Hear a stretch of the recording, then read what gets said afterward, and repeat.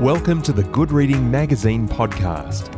Good Reading is a monthly magazine dedicated to books and reading and aims to help readers discover their next favourite book. You can find out more about the books discussed on today's podcast at goodreadingmagazine.com.au. It's a long-held myth that credible climate scientists should be devoid of human emotion, presenting our work rationally without commentary. Perhaps it's part of the reason why the public discussion around climate change has been so dominated by the political right across the developed world. The environmental, social, and cultural costs of capitalism have been dismissed in the name of economic progress for far, far too long. Given that humanity is now facing an existential threat of planetary proportions, and scientists are the people who really know exactly what's at stake, shouldn't that logically include acknowledging our sense of despair, anger, grief, and frustration? Why are medical doctors praised for a good bedside manner, while climate scientists are dismissed as alarmist if we express our deep concern about the state of the world? Would anyone ridicule an intensive care nurse for feeling distressed if someone in their care died on their watch? Is it possible to witness the death of the Great Barrier Reef, the largest living organism on the planet, and not feel wild with the desperation at the thought of it all? Hello and welcome to the Good Reading Podcast. Dr. Joelle Gergis is an award-winning climate scientist and writer at the Australian National University.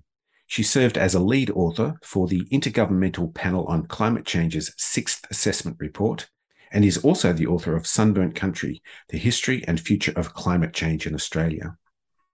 Today, I'm talking to Joelle Gergis about her new book, Humanity's Moment, A Climate Scientist's Case for Hope.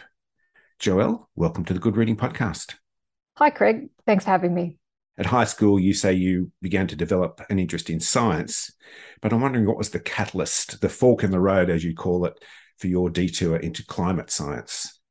Well, when I was growing up, I was in high school and there was a really severe bushfire that came through in the January of 1994. And I remember being terrified as a young person and just seeing this sort of confetti of ash and burnt leaves just sort of blowing into my neighbourhood. And I really felt that there's such a ferocity in Australian climate. And so I was really interested to see how weather and climate extremes influence people's daily lives. And so I was really interested in geography. So I was really interested in the physical systems that sort of govern the planet, but I was also interested in culture and society as well. And so that was really the beginning of it, I guess. And then I went on to study science at university, where I really took all the climate subjects that were on offer, that I had a real passion for wanting to understand how climate influences humans.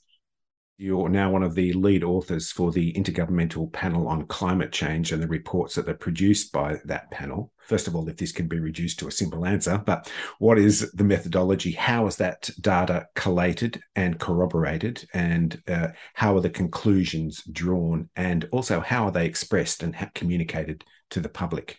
The United Nations have been compiling these global reports of the state of climate change since 1990. So I was involved in the Sixth Assessment Report, which began to be released in 2021. And effectively what happens is every 7 years, a whole range of scientists nominated by governments of the world, and it's a UN process. So there were over 1,000 people put forward, and then about 200 people get selected to represent their country. There was about 200 lead authors. 12 of us were from Australia in Working Group 1, which deals with the physical science. And our job is to effectively read thousands of different research articles. So all the different science that's come about since the previous report, condense that down into a really sort of state-of-the-art summary of the findings.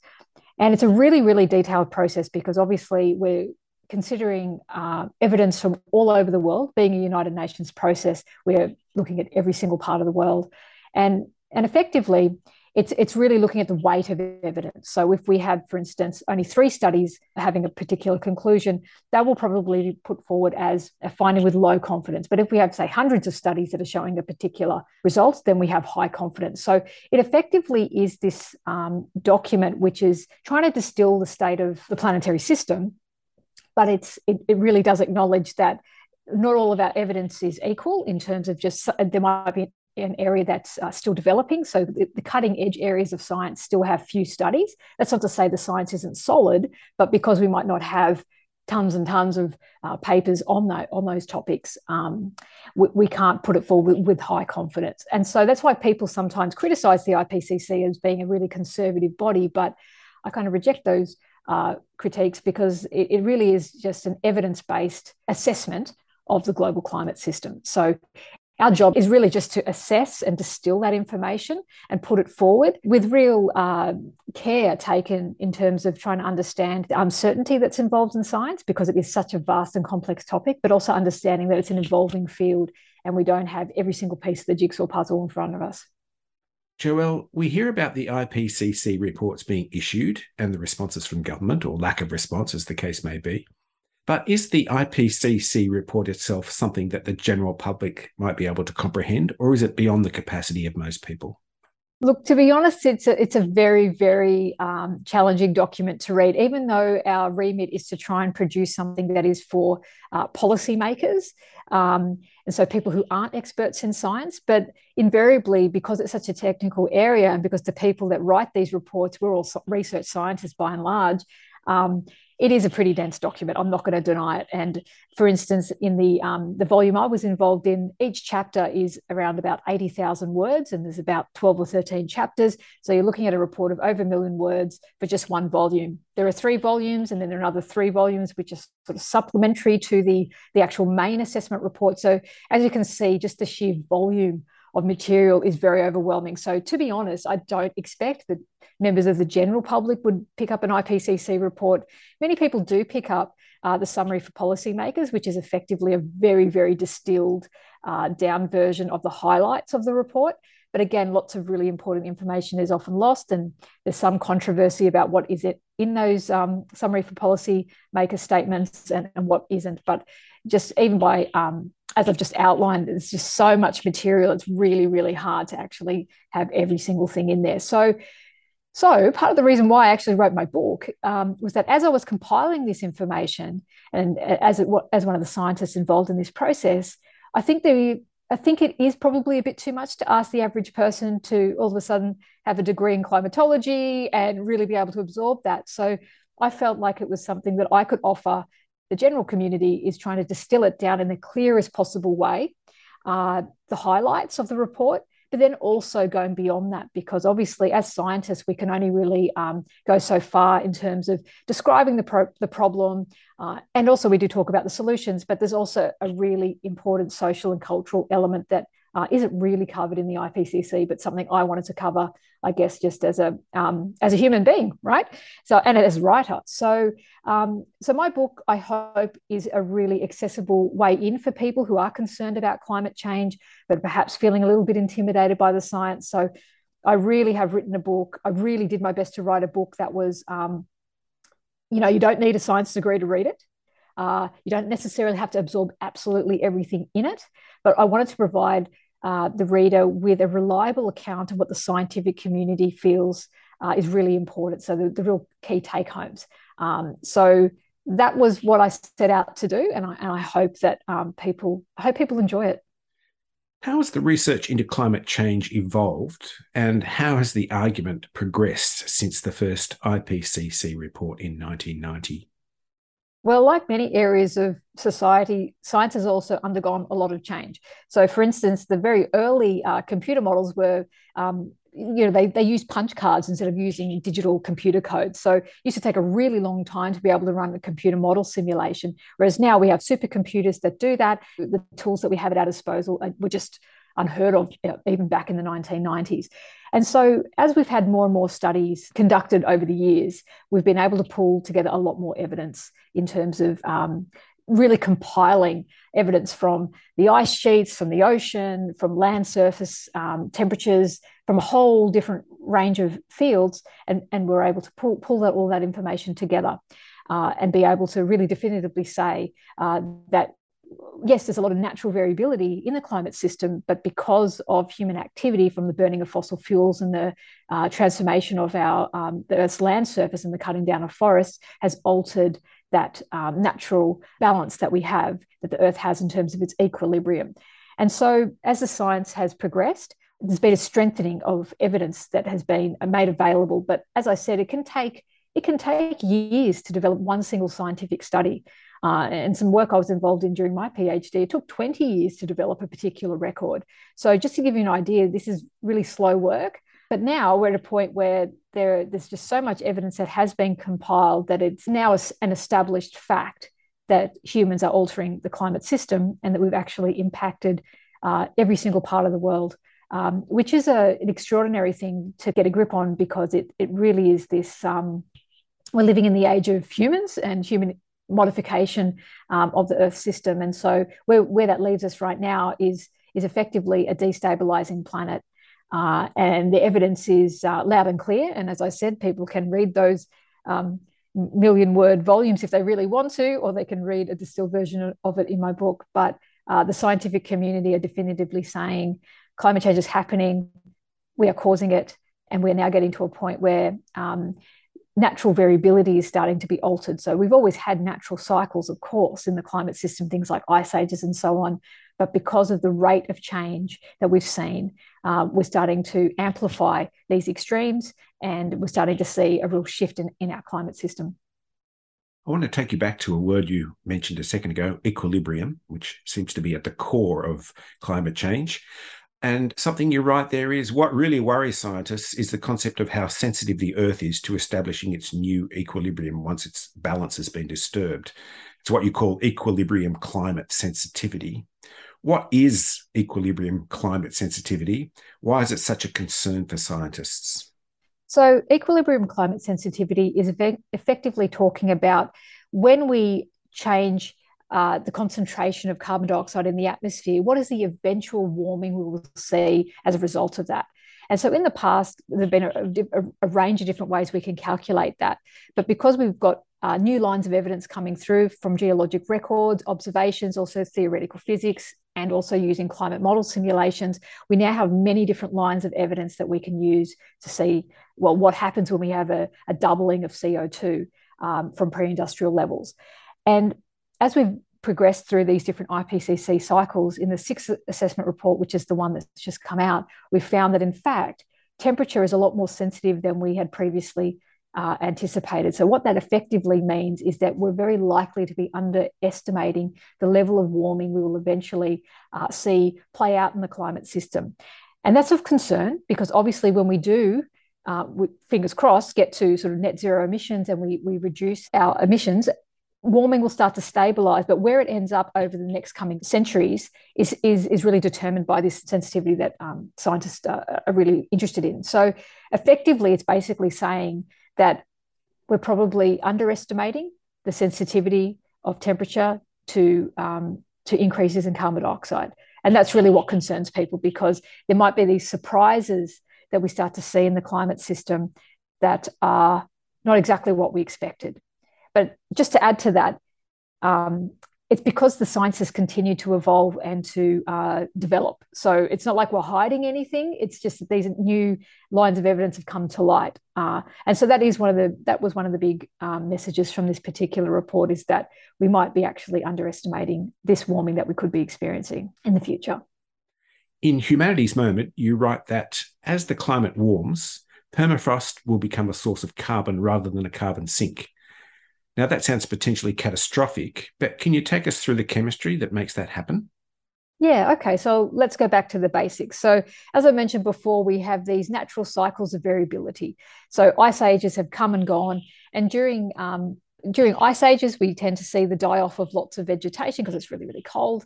And during warm periods, we see forests expand into polar areas, and then as they die, they get entombed in soil and snow, and effectively these have become our coal beds. Our permafrost is effectively just ancient forests, so it's just carbon that's stored, but it's just old vegetation. But as we're starting to see these frozen areas of the world start to melt, it starts to release this carbon back into the atmosphere. And that's really of concern, because permafrost actually underlays about 25% of the northern hemisphere landmass, and if all of that carbon was released, it would actually contribute twice the amount of carbon that's currently in the atmosphere. So that is what concerns some people. What the IPCC report is saying is that, yes, there are very real dangers with starting to release this permafrost, and we are doing that. But in terms of how bad we let things get, that's still in our hands. So that this is where the Paris Agreement and all of the policies the governments of the world are enacting becomes absolutely critical. But from the scientific perspective, we're saying this is a bit of a wild card, and it's also quite complex to, firstly, to monitor. If you can imagine, we're talking about underground areas that are in very remote places. So just from the observational monitoring point of view, it's really complex science, but also in terms of trying to put that information into a climate model. That's also really difficult. So a lot of the permafrost is not really very much accounted for in these climate models that we use for these future projections. So it's a real underestimate yet again, because scientists are conservative and science can only really go on the strength of the underlying components. So it's a really complex area, and so it is underestimated. But yes, if it stops being a carbon sink, so i.e. it's actually storing that carbon for us, when it starts to thaw out and it gets released back into the atmosphere, that's when we start to see what they call a positive feedback loop, is that methane actually is a more potent greenhouse gas than carbon dioxide. It doesn't stay in the atmosphere for quite as long, but it is really important in terms of the sort of warming that we experience on shorter time scales. So it is of great concern to scientists. That's also why I spent quite a bit of time talking about it in the book, just because I think there's a lot of misconception and sometimes misunderstanding of the science. It is a very real problem, but it isn't just some methane bomb isn't just going to go off tomorrow and we're going to see a complete collapse of the planetary system. No, it's nothing like that. These things take time, but obviously we don't want to destabilize these systems because they're critically important in terms of storing carbon. We and you, and it comes through in your book, like to escape to wilderness to refresh and recalibrate. I wonder whether there'll be a time when that's impossible, when the world as we know it and have known it is unrecognizable or no longer exists. Will there be a moment when we can't escape to the wilderness? Well, I certainly hope not. And I guess that's the reason why people like me have put aside my own research to write a book to help the public understand exactly what's at stake. Well, I think there's so much worth saving, firstly. And because that is still very much in our hands, I'm hoping that this type of book really compels people to do what they can to really be a part of that social movement that we need to change our social and political systems, to really start to value these things that we all collectively care about. So I personally don't go to that dystopian view of the future, because if you stop and think about it, all these beautiful national parks that we go and visit in terms of finding an oasis in this crazy world, they exist because people cared enough to protect them. And so there is this intergenerational element. The people that have come before us have had the foresight to realize that these are really important places, and we've protected them. And now we happen to be the generation that is seeing the destabilization of the Earth's climate, and we need to think about what we want to do about that.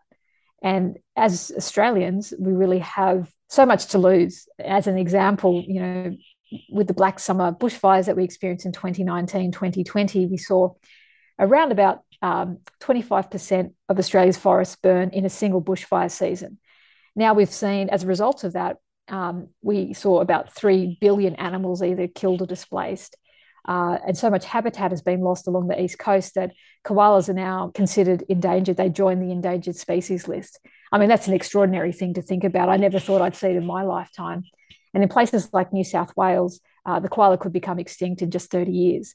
Now, that's unthinkable to me. But that kind of comes back to what we're talking about, which is we can see the impacts, the very dramatic and abrupt impacts of climate change here in this country already.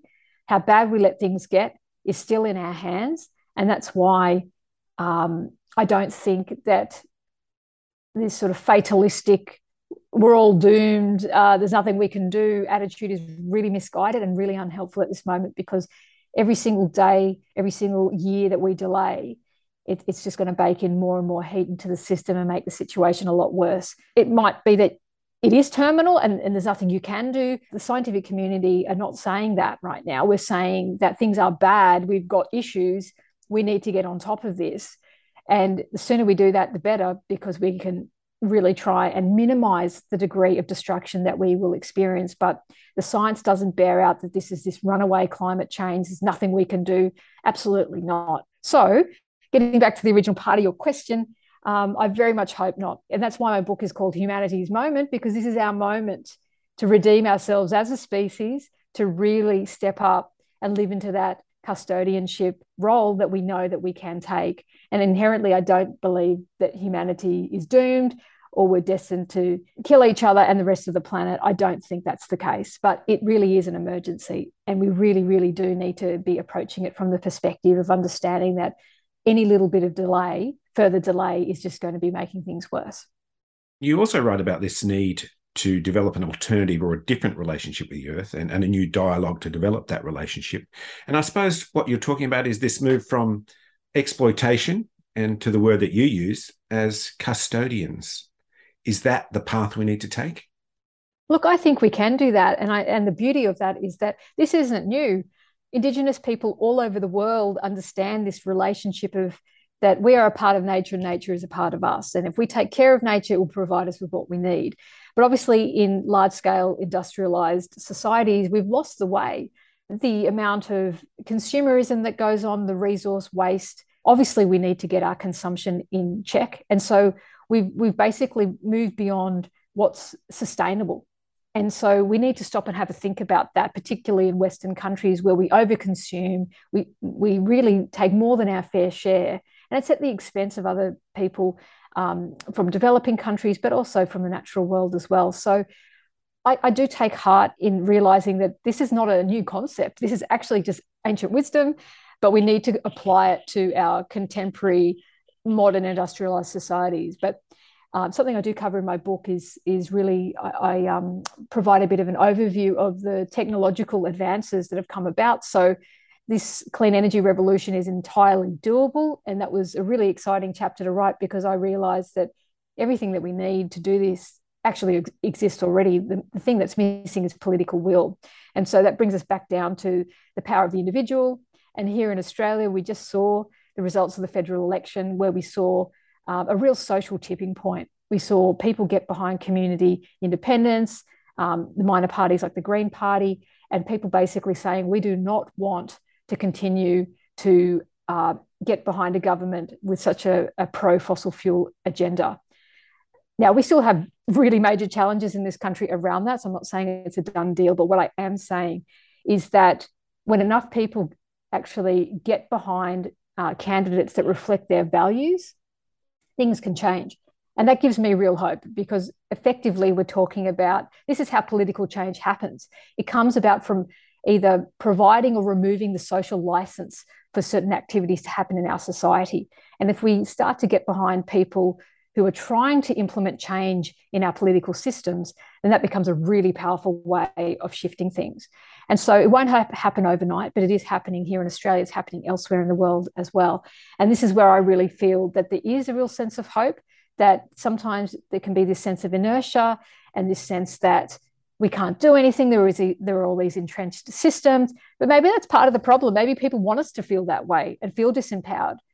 But I'm hoping that many Australians are also feeling that sort of sense of renewed optimism that people like myself are feeling, which is that things can change. And yes, there will be destruction because of the amount of carbon that's already in the atmosphere. So things will get worse before it gets better.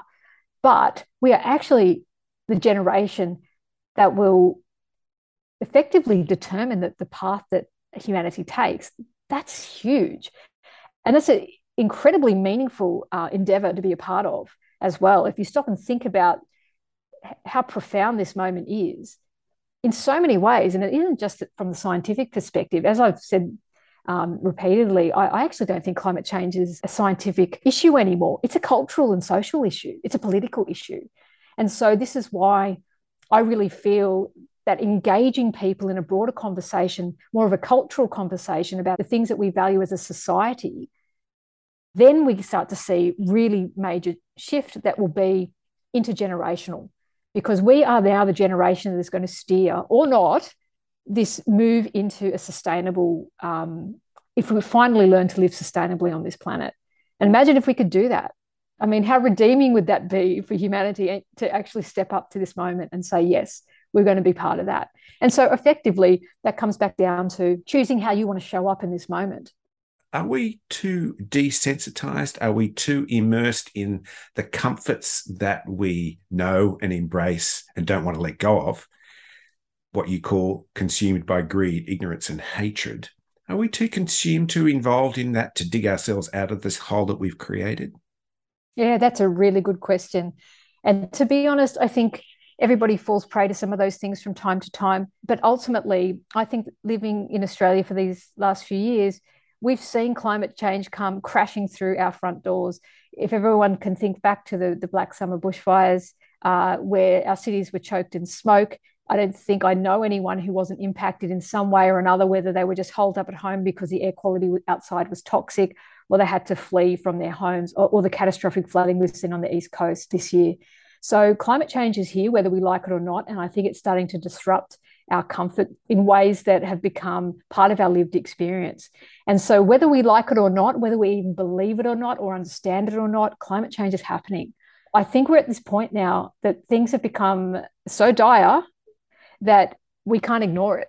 We need to get ready for this new future. And this new future is, there's a lot of instability in terms of every single season that passes, we're breaking all sorts of new records.